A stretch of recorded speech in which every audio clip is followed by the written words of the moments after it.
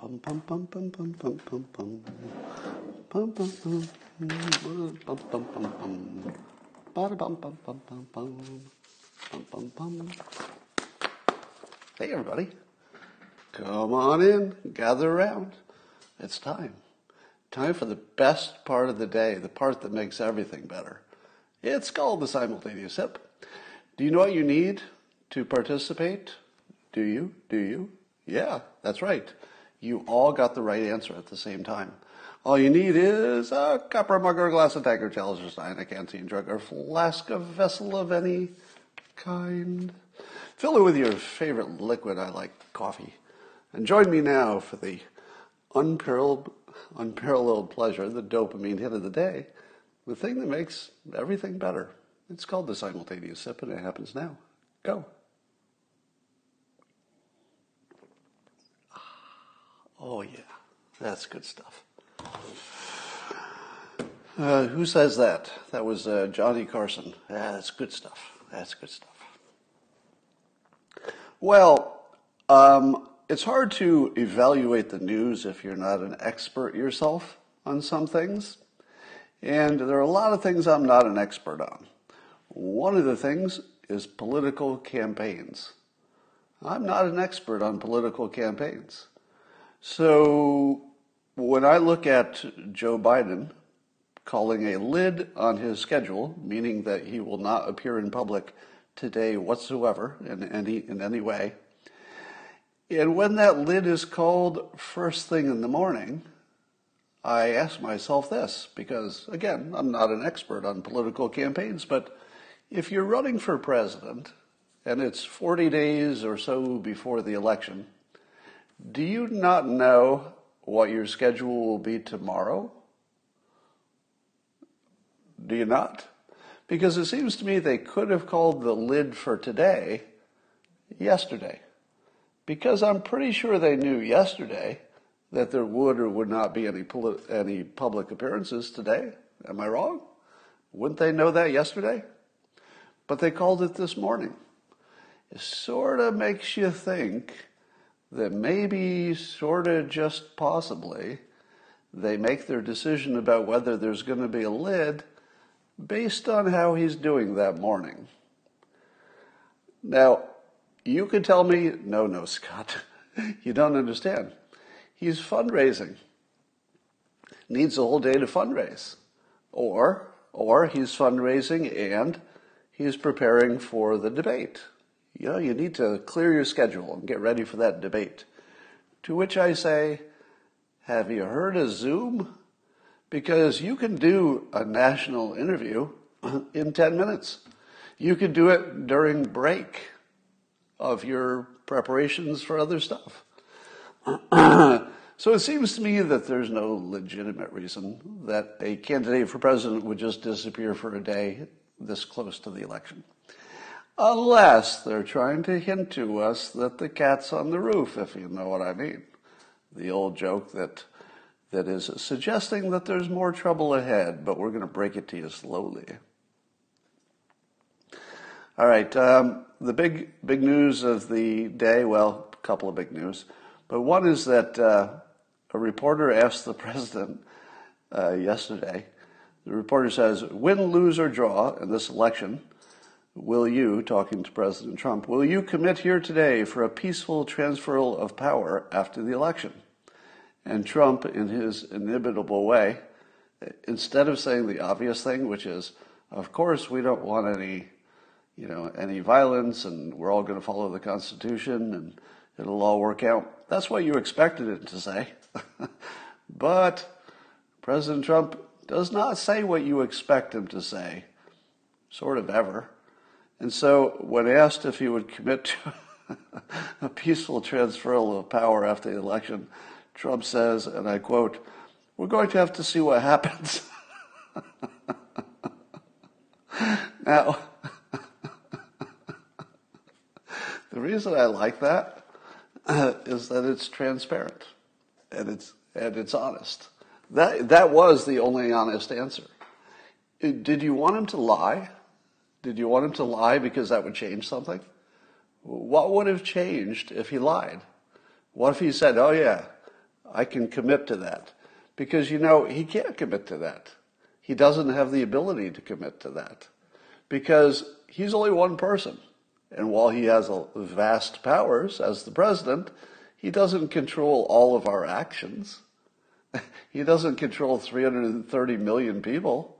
If 330 million people feel like they want to get a little violent after Election Day, what the hell is Trump going to do about it? How in the world can he commit that that's not going to happen? When in fact, we've designed a system that's guaranteed to make it happen. You know how you could, and the president, you know, referred to the same thing. If you created an election process that the entire country thought was a valid process, well, maybe in that case you could come close to guaranteeing it, because you'd be, you know, at least getting rid of the primary reason for any violence. If you got rid of the reason, you'd have a pretty good shot at having no violence. But if you design the reason for violence into the system, you actually create a system that guarantees violence, how is the president supposed to commit to it not happening when you've designed it for violence? What I mean by that is if you design a system that 40%, I'll just use a number, pulling it out of my you-know-what, but probably 40% of the country, I'm guessing, you know, could be 30 or 50, whatever, but in that range, let's say 40% of the country is not going to trust the result if there is a mass mail-in kind of a vote, which looks like the way it's heading.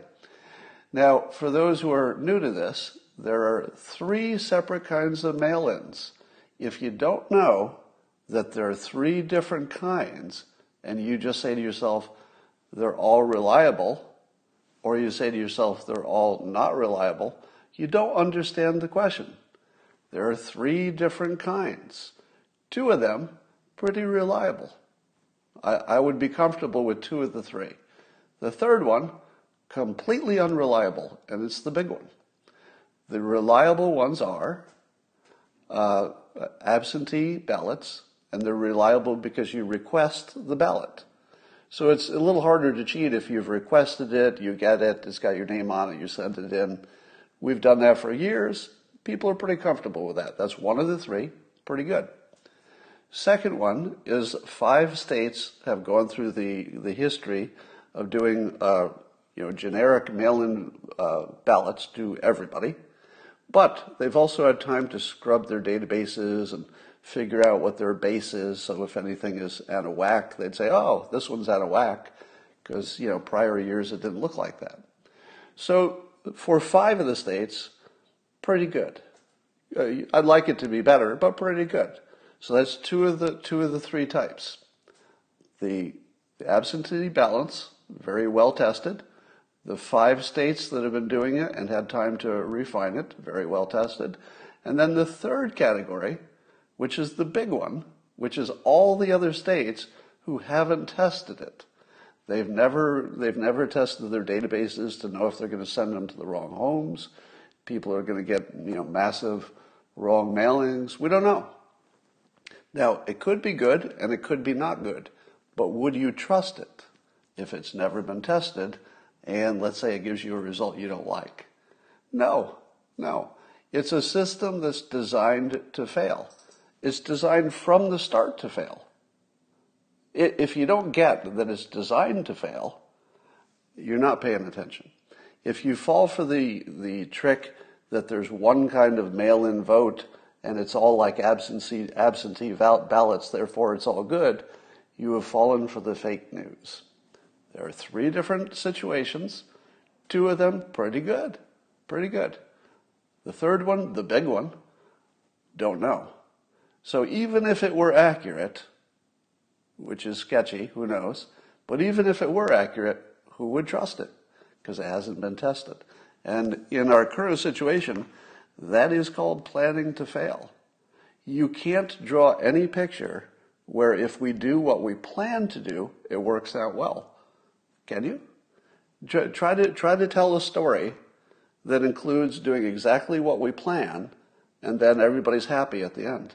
You can't do it. There is no story that ends that way. You can't even imagine one like in your weird imagination. So when the president says he can't commit to a nonviolent transfer of power, that's just honest. How in the world, he can't even stop apparently he can't stop the riots in the cities. Why would they stop? If Trump gets elected, do you think riots are going to stop? Let's say Trump gets elected in a landslide, and it's such a landslide that you don't even have any questions about the vote. You might say to yourself, yes, there was some voter suppression, and there was some voter cheating, but it couldn't possibly be big enough to account for the landslide. Even with a landslide of that size, do you think there would be no violence? Of course not.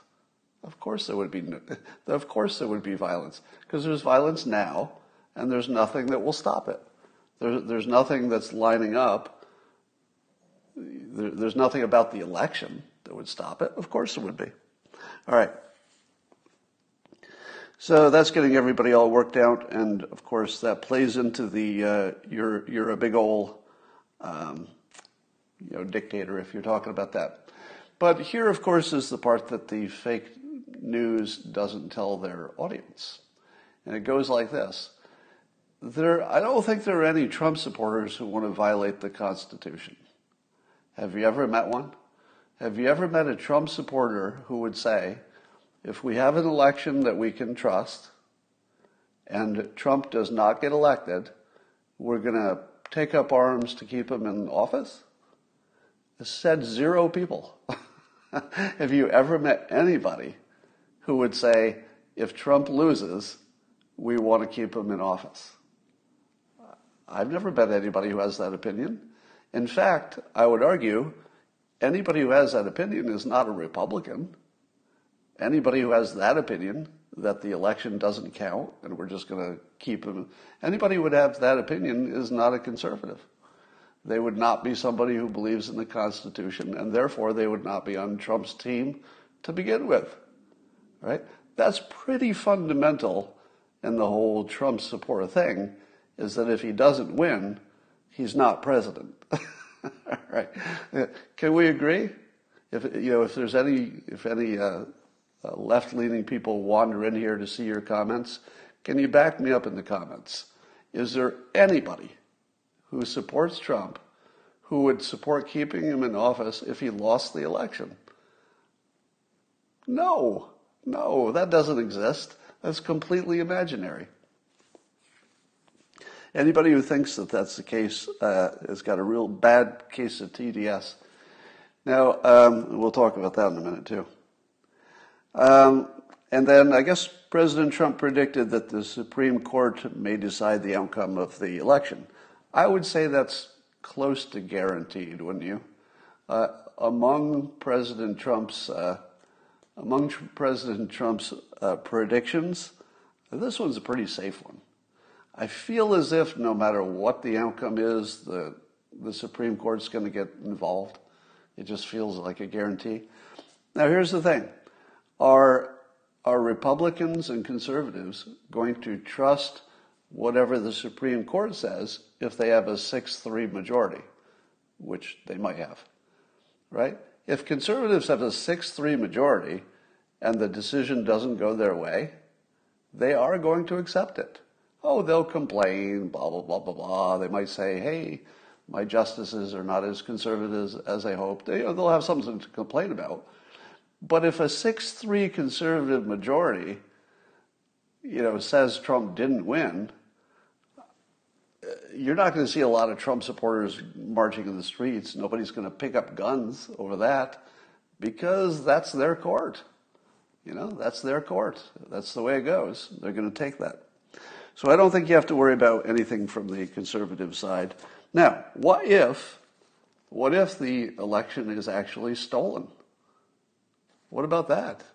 What if the election was just obviously stolen and it was just, you could tell that it was stolen. And let's say it was stolen by the Democrats and Trump's still in office. What then? What then? What would you support if the election is stolen? Well, I would support it going to the Supreme Court. And if the Supreme Court said we're going to have to do a do-over, I would live with that.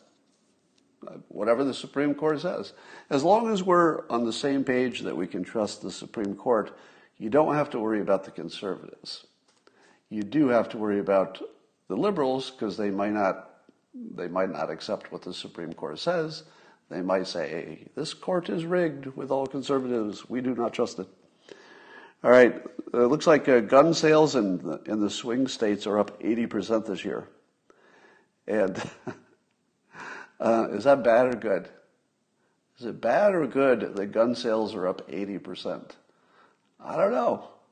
I mean, it's good in terms of freedom, I suppose. But will more people get killed because there are more guns? Probably. We don't know. Could go the other way. Maybe more people will be protected. Hard to know. Kevin McCarthy finally said something I wish somebody had said a long time ago.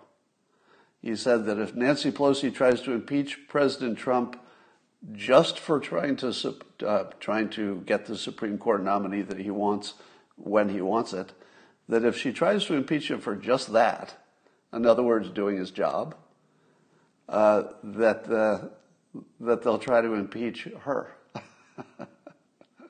Now, I feel like that's completely fair, don't you? If Pelosi tries to impeach the president for simply doing what the Constitution says is his job, even if you don't like it, I think she should be impeached. That feels perfectly fair to me. All right. What should Trump do or not do about all the riots, about the police violence against black people and the Black Lives Matter riots, etc.? What should he do? At the moment, he's just milking it for political gain. And I have mixed feelings about that, right? If the president was getting some flack for not coming out and saying, hey, calm down, let's not have any violence over the Breonna Taylor thing. And so the critics are saying that the president should be more of a calming force on society. To which I say, how would that work? How exactly is President Trump, of all people, going to make the riots less rioty because he said something? Is there anything that could come out of his mouth that would make the riots less likely to be riots? I don't think so. There's literally nothing he can do that wouldn't make it worse. If all he did was say, I call for peace, we should all come together, what difference would it make? Would it make a difference if anybody said it? Where is Obama calling for peace, and did it make a difference? If Obama, let's say retired Obama, if him calling for peace doesn't make any difference to the rioting, why would Trump calling for peace make any difference? It would make no difference. It could make it worse. But here's what he could do. He could call for all parties to look to science, which would be a very tricky play. He could say, look, there seems to be some disagreement on the basic situation, meaning that the people who have disagreements about what's happening with these protests and Black Lives Matter, etc., just seem to have legitimate disagreements about what the reality is, what causes what, who's responsible for what, what's the best solution for this. So why don't we just call on science?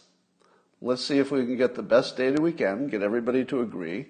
Are black people being killed by police in some way that is statistically meaningful versus any other group?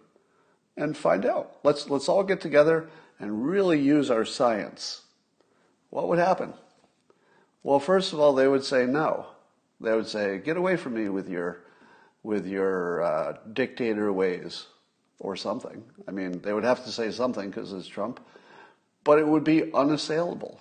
It would be completely unassailable to say, look, I think our problem is we're not agreeing on the facts. So let's bring in the science.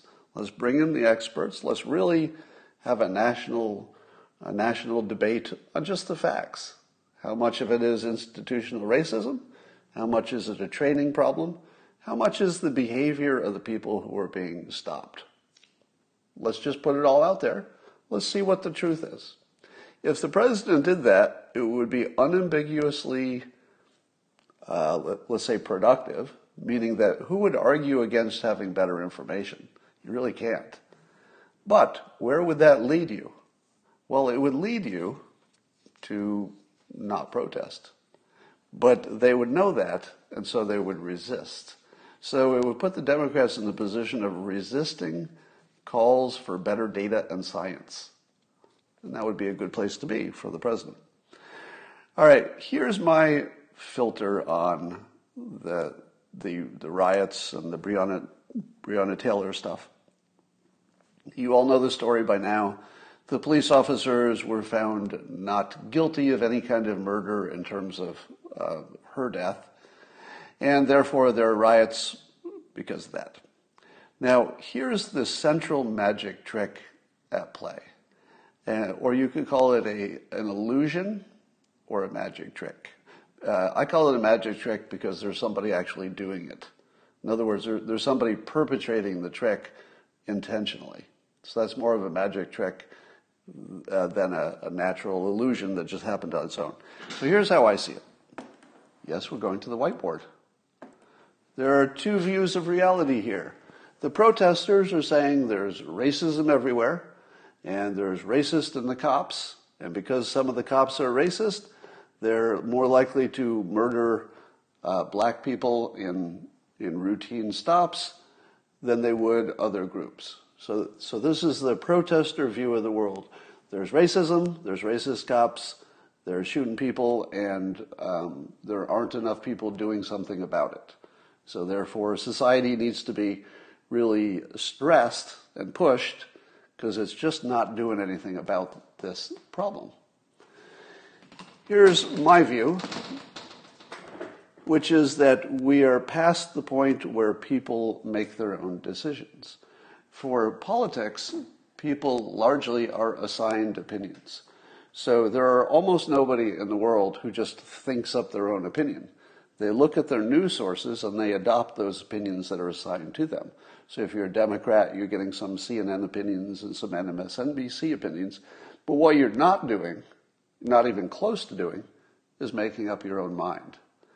If you believe that people make up their own mind about politics, you don't understand how minds work, how the news works, or how social media and AI works. So here's my model of the world. You've got artificial intelligence in the form of, let's say, the algorithms. The algorithms are telling us what we're seeing and what's important, right? So that's the first thing. The algorithm decides what you think is important. You don't decide what you think is important. You think you do, but you don't. The algorithm decides that based on what gets you the most excited.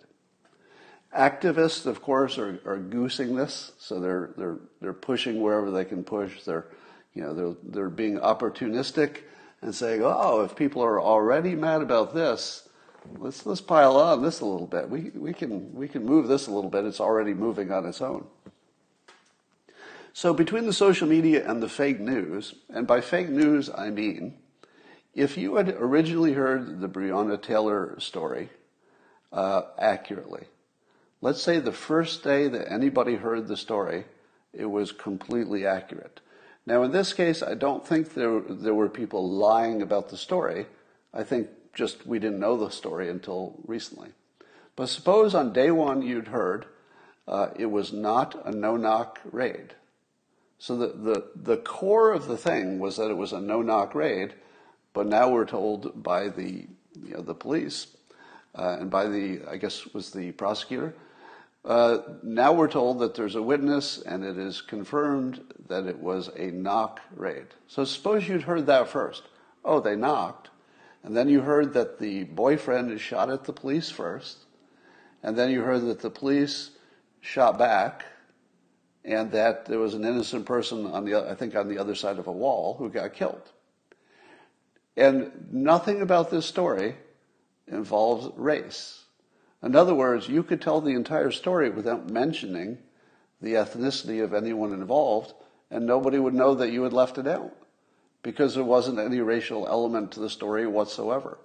So imagine that that had been the news. Tragic accident. The police are investigating the officers to find out, was this purely an accident or was there something, bad behavior here? If you had heard that version first, would there be riots? No. If you knew that George Floyd had a fatal amount of fentanyl in him when all that went down, would you feel the same about how he died? Now, there's still something that legitimate questions can be asked about the police performance. So did the police handle themselves perfectly right? I don't know. But did they kill George Floyd? Well, certainly not intentionally. And, if you heard the story just accurately from moment one, you'd have a very different feeling about it. It would be tragic. You would certainly think there are questions to be asked, but it wouldn't look exactly like murder, and it wouldn't even look racial. What was the racial element to that? If you looked at, you can think of a few other examples where there have been riots over something that turned out to be not quite the way it was originally portrayed. So in my view of the world, you've got the AI, the activists pushing social media. The fake news is literally reporting things that are not true. And these things collectively leave you the impression, which would be a false impression under this worldview, the false impression that black people are being murdered by the police. Now, here's the problem. How do these two people have a debate? What's that look like? It's impossible. These people can't have a conversation with these people. They don't even live in the same reality. If you believe that this was true, you're not really even going to be able to hear this. And if you think this is true, you think these people are just underinformed. And if you tried to inform them, how would that go? Somebody's like protesting out there, and they've committed like a significant part of their life to fixing this problem of the cops murdering black people. And then you come in and you say, you were just wrong about the whole thing. You were sort of looking at the situation wrong. Really, your opinion was assigned to you by algorithms and the news, so you don't have an independent opinion. It was actually assigned to you. And all the news was wrong. So you started with completely wrong facts that pointed in exactly the opposite direction of truth. And then on top of those facts that were completely wrong, you were assigned an opinion, but in your mind you think you came up with it yourself, but you didn't. You actually were assigned this opinion. How's that go? How's that conversation go? Does this person say, whoa, you're blowing my mind now? I wish I'd known this before I wasted all this time protesting the wrong stuff? No. No, it's not going to go that way. You can't convince anybody in either of those realities that they're in the wrong reality. It just doesn't work. So we'll see more of that. So I was really curious, and if you didn't do this yesterday, boy, did you miss a show. When I found out the verdict of the Breonna Taylor thing, I immediately turned on CNN. Because if CNN was a legitimate news organization, what would they have reported about the Breonna Taylor situation? Well, if they were legitimate news, they would have said, the reporting was wrong about it being no knock, and that's really important. Did they say that? Nope. Chris Cuomo actually said that's in question. So even though the official report is that there was a witness and there was an announcement and knocking, Chris Cuomo says, but there was somebody who reports they didn't hear it. There was some other witness who said they didn't hear any announcement. To which I say, if there's somebody who heard it and then somebody who didn't hear it, which one do you think is more reliable? Because it seems to me that the person who clearly heard it, unless they're lying, I mean, why would they? I suppose they could. Yeah, I guess anybody has a reason to lie. But it's a little more believable that there's a witness who has an affirmative sighting of something happening than it is somebody who didn't hear it. Because not hearing something is a little bit ordinary. There are people who don't hear things that happen. But it's a little weirder to specifically hear something in detail and then have imagined it. That would be weird. Yeah. In this case, this isn't quite the seeing the elephant situation. I know where you're going on this one, but it's a little different than that. All right. So they would have reported that the central claim is at the very least, it's been credibly questioned, at the very least. Then they would have said it was a tragic accident and it had nothing to do with race. There's no evidence that race was a factor in any way, and there's no evidence that the police even knew they were shooting in the direction of Breonna Taylor. I think she was on the other side of a wall or something. They thought they were returning fire to the boyfriend. So it was sort of a perfect storm of bad luck that the boyfriend who had the legal handgun thought that the ex-boyfriend who was a drug dealer might have been the one crashing in the door. So that's the first bad piece of luck, and the fact that he was there at all. So, you had a lot of bad luck that created a tragedy. If CNN had reported that it was turns out it was just a bad luck tragedy situation, would there be more or less rioting? I think less, because imagine you were a rioter and you turn on the news and you think it's your friendly news source, it's CNN, and they say, "Oh, it turns out this was just a big mistake." You should think about the families, the Taylor family. It's a tragedy. We can't overstate how much of a tragedy it was, but it was just a tragedy. It was an accident. Maybe we could do better in the future, but it was an accident. That would make a difference, wouldn't it? But instead, CNN played it like maybe it was racial. There's no evidence of that. Nobody's even offered evidence that there was a racial component to it. And they still treat it like it is. That is so antisocial that I can't even wrap my head around it. I mean, that is guaranteeing that you have riots. So I would say that the riots, I'm going to start calling them the fake news riots. That might be misleading, though. The fake news is whatever sparks the riot, because the riots are almost all sparked by fake news, CNN, MSNBC, etc. And I don't think they can escape responsibility for it. And the citizens believe it's because of police actions, but that opinion was assigned to them. It's not their opinion. All right.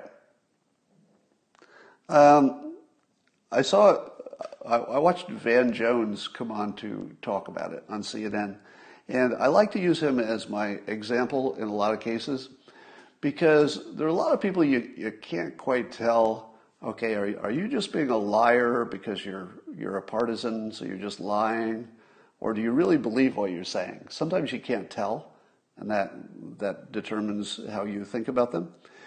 But in the case of Van Jones, my personal opinion is that he's a genuine and fairly transparent. So even when he's doing something that is, nakedly political, he actually will sometimes tell you that. I mean, recently he made news by saying that he would have complained, no matter which way something went, because it's political. So he's fairly transparent about the fact that some of it's political, but I feel like his actual emotion about things is completely genuine. And he came on after the Breonna Taylor thing, and, you can't read people's minds, but his face displayed genuine pain. Genuine pain. You can't act that well. Like, there's nobody who can do that to their face to show that much pain unless it's real. All right, nobody is that good of an actor. So Van Jones, I'm trying to figure him out, right? Because you want to understand people who have different opinions if they're reasonable people, and I hold him up as my reasonable person. So he's the one I want to understand. Trying to understand, Don Lemon is a waste of time because he's not really trying to present an accurate view of the world. But I think Van Jones, for the most part, actually wants to live in the real world with real solutions and stuff. So I want to understand him. And I was looking at the pain, and I was trying to understand that, because I said to myself, wouldn't he be happy that this was not a case of a racial murder by police?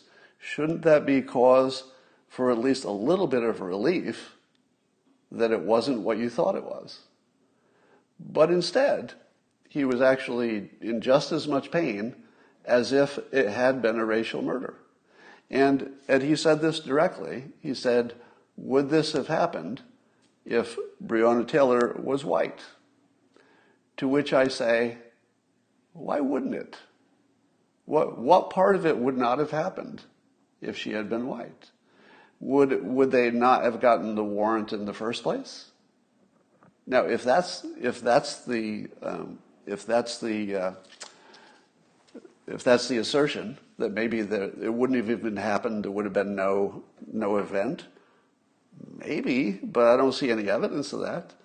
Don't the police pursue crimes no matter what your race is? I thought they were pretty good at that. It's a crime or it's not a crime. It's not a crime and what's your race? I don't think anybody says that, do they? So I think the event would have happened, and once the police encountered gunfire, once people were firing at the police, once they broke down the door, what exactly would the police have done if a white person was hidden behind a wall? Would they have said, hold your fire, just let this guy shoot at us because there might be a white person on the other side of the wall?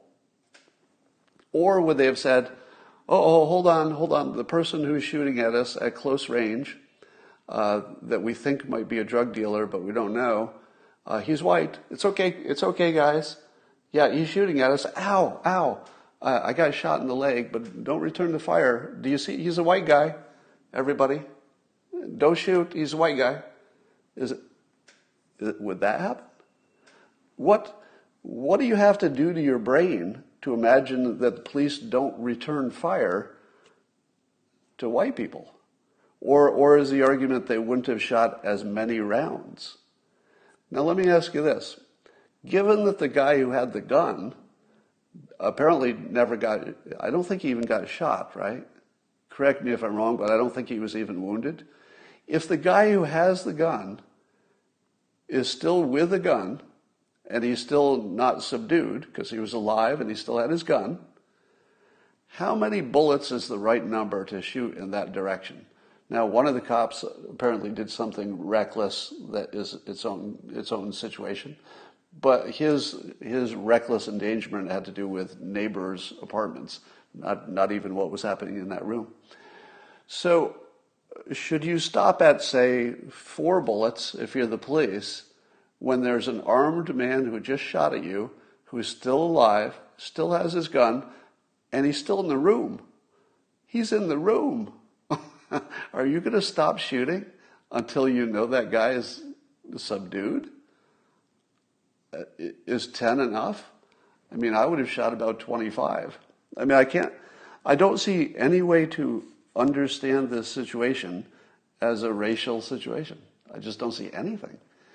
But is it true that the Van Jones, let's say I want to use the right word here. Is it true that he's processing it as a genuine racial event? I think so, because he looked completely sincere. So what do you do about that? What do you do about the fact that it's not just liars and advocates and political people who are claiming this is a racial tragedy? What do you do when people who are actually sincere, completely well-informed, smart, all right, smart, well-informed, well-intentioned, has all the information, still thinks it's racial. What do you do with that? What do you do with that? I don't know. So, but I think we ought to think about that. And I think that this, it feels to me like the unstated, there's sort of an unstated thing here, that there's sort of a revenge element. In other words, I feel as if some segment of the black population, not all of course, but some segment of the black population just wants something like revenge against white people. And I don't think it's based on a specific thing. Rather, it's a collection of grievances that, if you add them all up, gets us to this place. So I think we need to call it what it is, which is some kind of revengey kind of emotion. All right, here's what Biden said. Now remember, Biden is, he's the adult in the room, right? So if there's a right thing to say, something that will calm down, people's emotions, you'd expect Biden to say it, because that's his whole brand. So let's see what he said about it. He said, quote, "In the wake of her tragic death, we mourn with her mother and family." Okay, so far so good. And I would say that Trump should have done that too. So I would say if you were to compare Biden's statement to anything Trump did or did not do, Biden so far is winning, because giving thought and attention and respect to the family is just always a good thing to do, right? So good on Biden for starting that way. Everybody should do that. If I didn't do that, that was my mistake as well, because we always think about the families. They didn't do anything. And Breonna Taylor didn't do anything to deserve getting shot. But then he goes on, and we ask ourselves whether justice could be equally applied in America. What? We ask ourselves whether justice could be equally applied in America. In other words, even Joe Biden is not willing to say in public that this was a racial event. Because if he was willing to say it, well, he'd say it. Why would he not say it? If the entire Democratic field thinks this was a racial thing, of course he would say it if he thought it was true. But I'm going to give Biden some credit here, and I always think this is useful to do.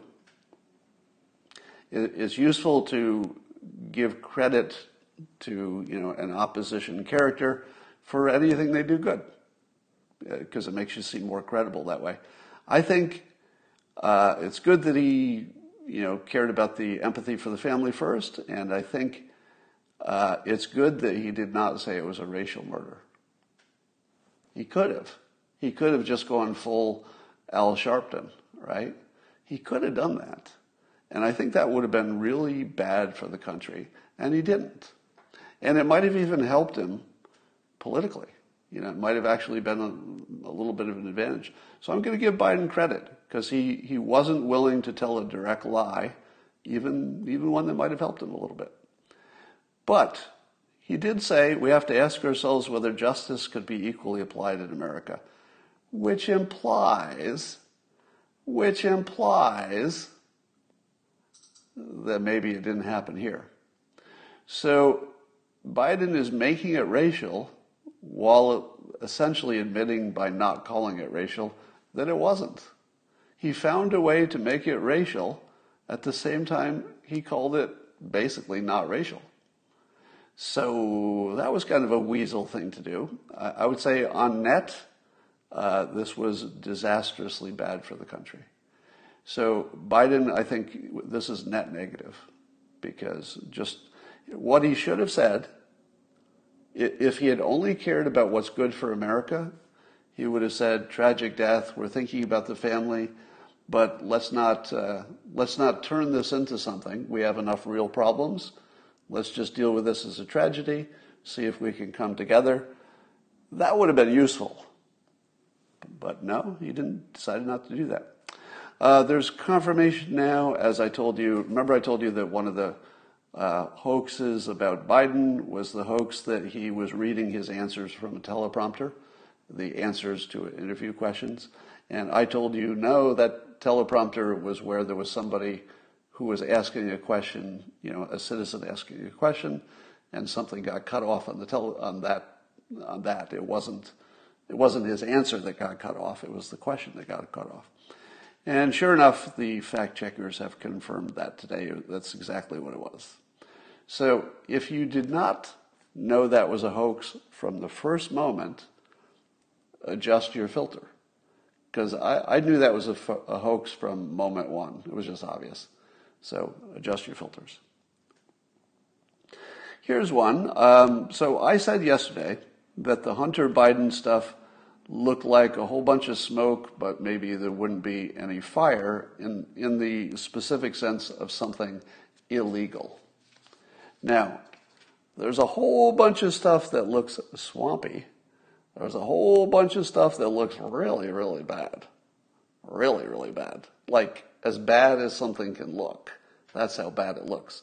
So I think I may have misled you yesterday when I was saying that, there was a lot of nothing to this recent Hunter Biden story. There were details, but they didn't really change what you thought of anything, and it didn't look like any of it was necessarily illegal and was not even alleged to be illegal as far as I know, but swampy. Here, let me give you a specific example. So one of the several allegations is that Hunter's investment company got $3.5 million from the ex-wife of Moscow's mayor. Now, any mayor of Moscow, is going to be an ally of Putin. That's a given, right? Any ex-wife of an ally of Putin, probably an ally of Putin. She is also, I believe, the richest woman in Russia, probably an ally of Putin. All right, so someone who I think we could agree, it seems beyond doubt, that she would be an ally of Putin. And it's reported that she gave Hunter Biden $3.5 million. But is that exactly what happened? Or did she move $3.5 million into his investment company? In other words, it's not Hunter Biden's money. It would be money that he would be investing because he's an investor. Now again, totally swampy. I'm not saying any of that's good. But would it be illegal for an investment company to take an investment from somebody who has legal money? Because I think all their money is legal, right? If it's an investment, it's money she's putting in, which she would later withdraw. I believe it's being reported, and I'll need some fact checking on this because I might miss a fact. But I believe that it is reported like he got $3.5 million, like she wrote a check to Hunter Biden. I don't think that's what happened. I think she invested $3.5 million, of which, if that's what happened, his investment company would get, the 1 or 2%, whatever, from that, which would be kind of a small deal. If it had been a payment, that's as swampy as you can get. That would obviously be a red flag. But an investment? Now let me ask you this. If any billionaire Russian invests in your investment company, are you guilty of something? Let's say you're an investment company. You just take investments. You don't care where they come from. They could come from, South America. They could come from Russia. And some Russian billionaire, who of course is allied with Putin, because I don't think you can be a billionaire and not get poisoned unless you support him. So some billionaire puts money into your investment fund. Are you guilty? Are you guilty for a legal, free citizen who wants to invest in your business and they put money there? Somebody says it was wired to his account. What does his account mean? Right? If it turned out that she just gave him $3.5 million and it's unexplained, Well, that would be as bad as it could be, right? And do you think that they would allow a digital record, a wire transfer of that big of a bribe? It seems like bad bribery method. If you were going to do something illegal, wouldn't you send some Bitcoin? Let me ask you this. If it had been a pure bribe, wouldn't they just send Bitcoin? Anybody who bribes with a wire transfer is not good at bribing, in my opinion, because you got a digital record there. All right. Yeah, like donating to the Clinton Foundation. So while nobody is happy with the situation that Russians might be influencing Hunter Biden, etc., so let me summarize this by saying probably the way it's being reported is completely misleading. That doesn't mean he didn't do terrible things. Okay? So can we separate those?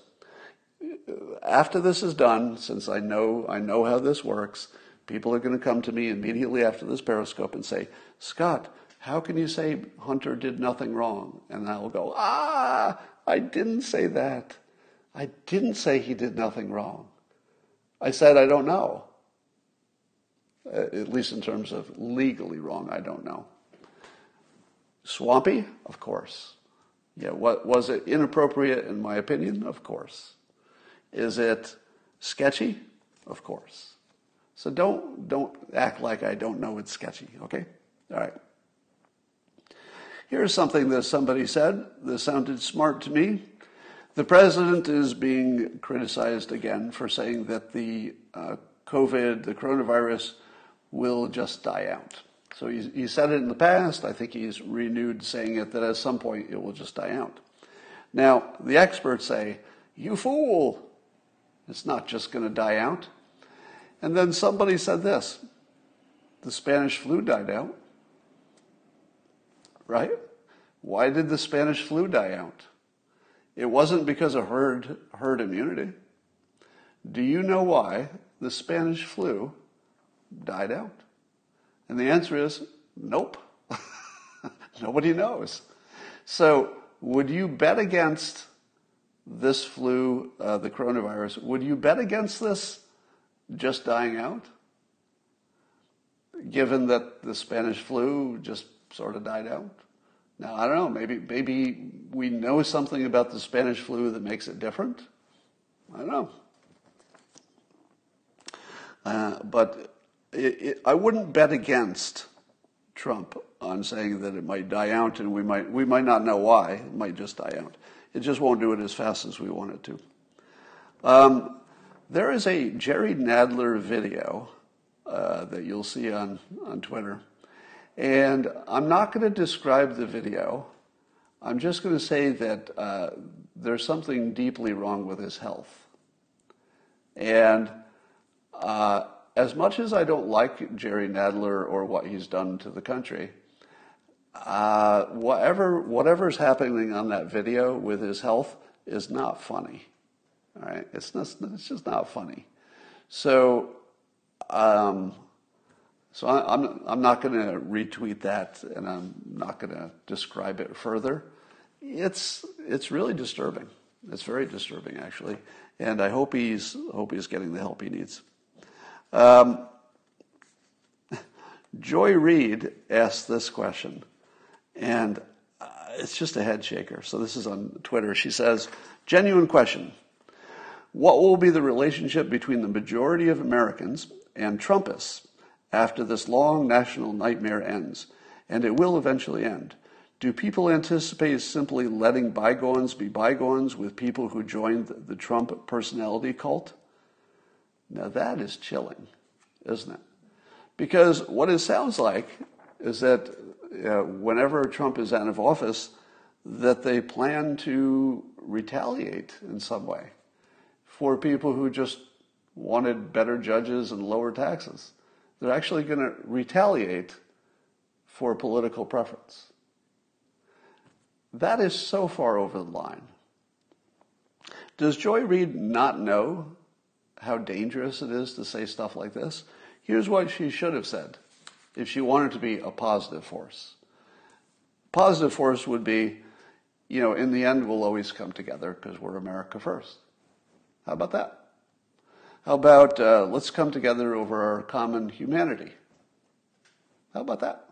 That'd be good. But when you put this idea into the public that maybe we shouldn't let bygones be bygones, because that's really the suggestion. The suggestion is that anybody who supported this Republican president has to explain it forever, and that it's a permanent stain on your life. That is the most un-American thing I've heard in a long time. So I think that whoever employs Joy Reid has some explaining to do, because this is just clearly a bad influence on America. And when you put something this corrosive into the public and you do it intentionally, you're just not a good person. Here's something that surprised me. Rasmussen did a poll on whether people believe that the forest fires, let's say the California forest fires and the ones in the West in particular, they asked the public whether they think they're caused by climate change or caused by other factors, which would include human as well as other natural factors. What do you think the public thinks about the forest fires? Do you think that they mostly think it's climate change, or mostly bad forest management, maybe bad luck with lightning, that sort of thing? And the answer is this, that 38% of women think climate change is what's the primary driver of the fires, and 44% of men think so. So 44% of men, but only 38% of women. I would say that's a significant difference, right? Which means that women are better at science. Because in this case, women have, by a fairly healthy majority over men, women are less likely to be duped by the climate change claim. Interesting, isn't it? And I wonder if this kind of trend will continue to hold over time. And I wouldn't be surprised, because isn't it true that there are more women in college than men now, right? I think there are more women who are lawyers than men, or at least in law school now, not practicing. So should we see eventually, further differences between women's opinions about factual scientific stuff and men's opinions, because women will just be better educated? It looks like that's where it's heading, because the women are closer to the truth on this. Anyway, those details will come out from Rasmussen a little bit later this morning. All right. That is just about what I wanted to talk about. All right. Just looking at your situation here. Giant bicycle freeway through the forest. Exactly. Yeah, I've been calling for this, so I will reiterate.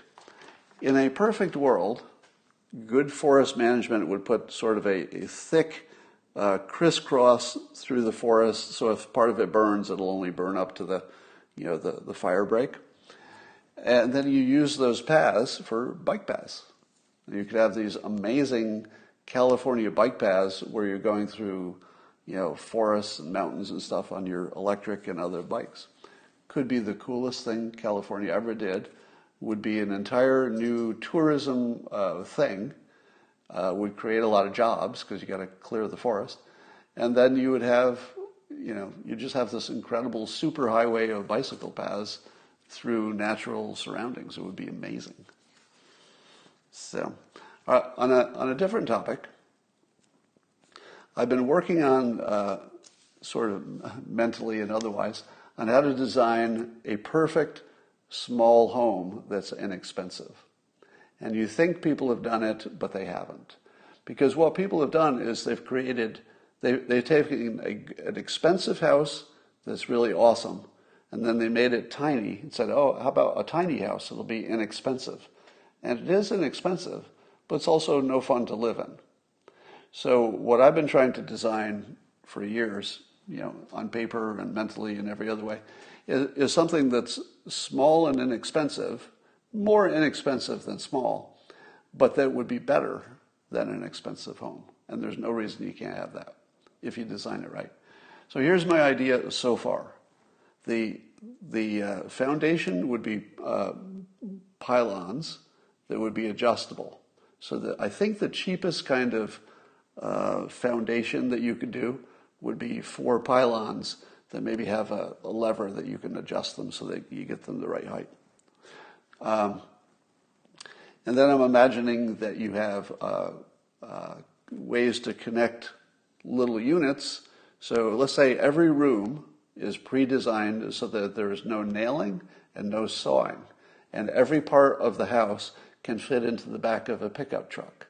Not at the same time, but if you were building your own house, you could go get a pickup truck full, unload it with maybe 2 people, and just clip it together until you have a home. So if it doesn't clip together with no sawing, cutting, or nailing, and you can't do it with 2 people, and you can't fit it in the back of a pickup truck, it's not quite there yet. But the other thing you would do is have each room sort of designed as a perfect room, so you don't have to guess what is a good room. You just get the package. But each room would have 2 doors. So if you only could afford one of them, you'd have a front door and a back door. But if you were going to buy more than one unit, either at the same time or later, the back door would just be the entrance to the next room, which would then have another back door. So you want modules that you can buy as many of them as you want. They fit together. People can assemble them on their own. They're one story so that you don't have as much risk of multiple stories. And there you go. All right. And lots of natural light, right? If you get the natural light right and you get the acoustics right, you have a very livable place. So it seems to me, and by the way, somebody can help me with this, the primary thing that you would need to develop to make these awesome homes that are also small is glass walls, the kind that open and close, inexpensively. If you could get standardized glass walls that are also the kind that can open up like a Hawaii lanai, and make them in quantity so that they're all the same and they're really cheap, you could have the most awesome little homes with, like, say, 1 total glass wall looking out onto something attractive. All right. Yeah, the trouble with having something like an Airstream or a trailer is that you don't have light. So you need more of at least 1 wall of light with a curtain over it. All right, so there you go. Now, the people who say no thanks, you're not really understanding what I'm talking about. So any one of you who says, I wouldn't live in that house, you're really missing the point. It's not for you. It's not for you. We're not trying to build the super inexpensive home for all of you. It's for the people who couldn't find a better option,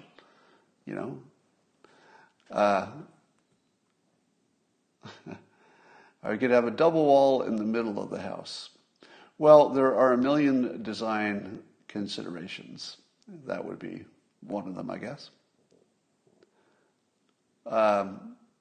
Aerated concrete. Here's what I wouldn't want to do. I wouldn't want to do anything you couldn't pull apart with your bare hands.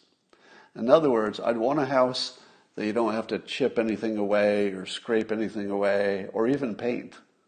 So if you're painting, scraping, chiseling to redo anything later, then you did it wrong. It should be just unassemble and reassemble. All right. Calling Elon Musk, yeah. It does seem like it would be a high-tech thing, not a building. I believe the building industry will never be able to do this. I think it's going to have to come from a tech company. Somebody's talking about the boxable houses. I think that's the name of them. So you've seen some that fold up. They somehow make the house fold up. It's a very small house. They can put it on the back of a tractor trailer and they can deliver it. This is exactly not what I'm talking about. So when you talk about those little, factory-made full unfolding houses, could not be further from what I'm talking about. So, and unfortunately, everybody's mind goes to those little homes. They are so poorly designed, it's not even in the universe of what I'm talking about. If it isn't a cool, great design, it's no good. Let me give you an example. I was in a two-bedroom condo in Hawaii. So space-wise, it was very small. It was just like a little vacation thing. But because the entire front wall was a nice view and it opened up to a lanai, it didn't seem like a small space. And in fact, we paid a great deal of money for this small space because the simple addition of a wall with a good view changes entirely the experience from a thing you would never want to be in to a vacation home. It was literally a vacation destination just because of the glass wall. That's the only thing about it that was special. Everything else was completely ordinary and, fairly pedestrian. Pickup truck sized would suck. You are not understanding the pickup truck concept. The pickup truck doesn't mean you put the whole house in the pickup truck. It means that you go to the let's say lumber yard or whatever, and you get the components, the pieces, and then you drive there and you take each piece and you put it together. So each piece might be something one person could hold in their hands. Yeah, anything foldable is a problem. I wouldn't do anything foldable. Interchangeable parts. Yeah, and the other thing you'd want is that all of your interior and exterior walls could be changed easily with facades. So imagine, if you will, you had brick facades. So they're thin, but from the outside it looks like a brick. And they just clip to the front of your home or to the inside walls. And then if you say, I'm tired of a brick wall, you just take them off and replace them with some other kind of design. Yeah, everyone wants to pretend your ideas have already been done. That's one of the things I always deal with. People will always say that's being done, and then they'll describe something that's not even close. In fact, they'll describe the thing I said, I want to not do this, I want to not do X, so whatever I'm doing, don't do X, that's the thing I don't want to do. And then somebody will say, people are already doing X. And I'll say, no, I know people are already doing X. That's not what I want. I want to do something that's not X. But Scott, there's already X. No. You know what I mean. All right, that's all for now. If anybody has a source for a cheap window maker, and I think maybe a 3D printer might be the solution, let me know. That's all for now.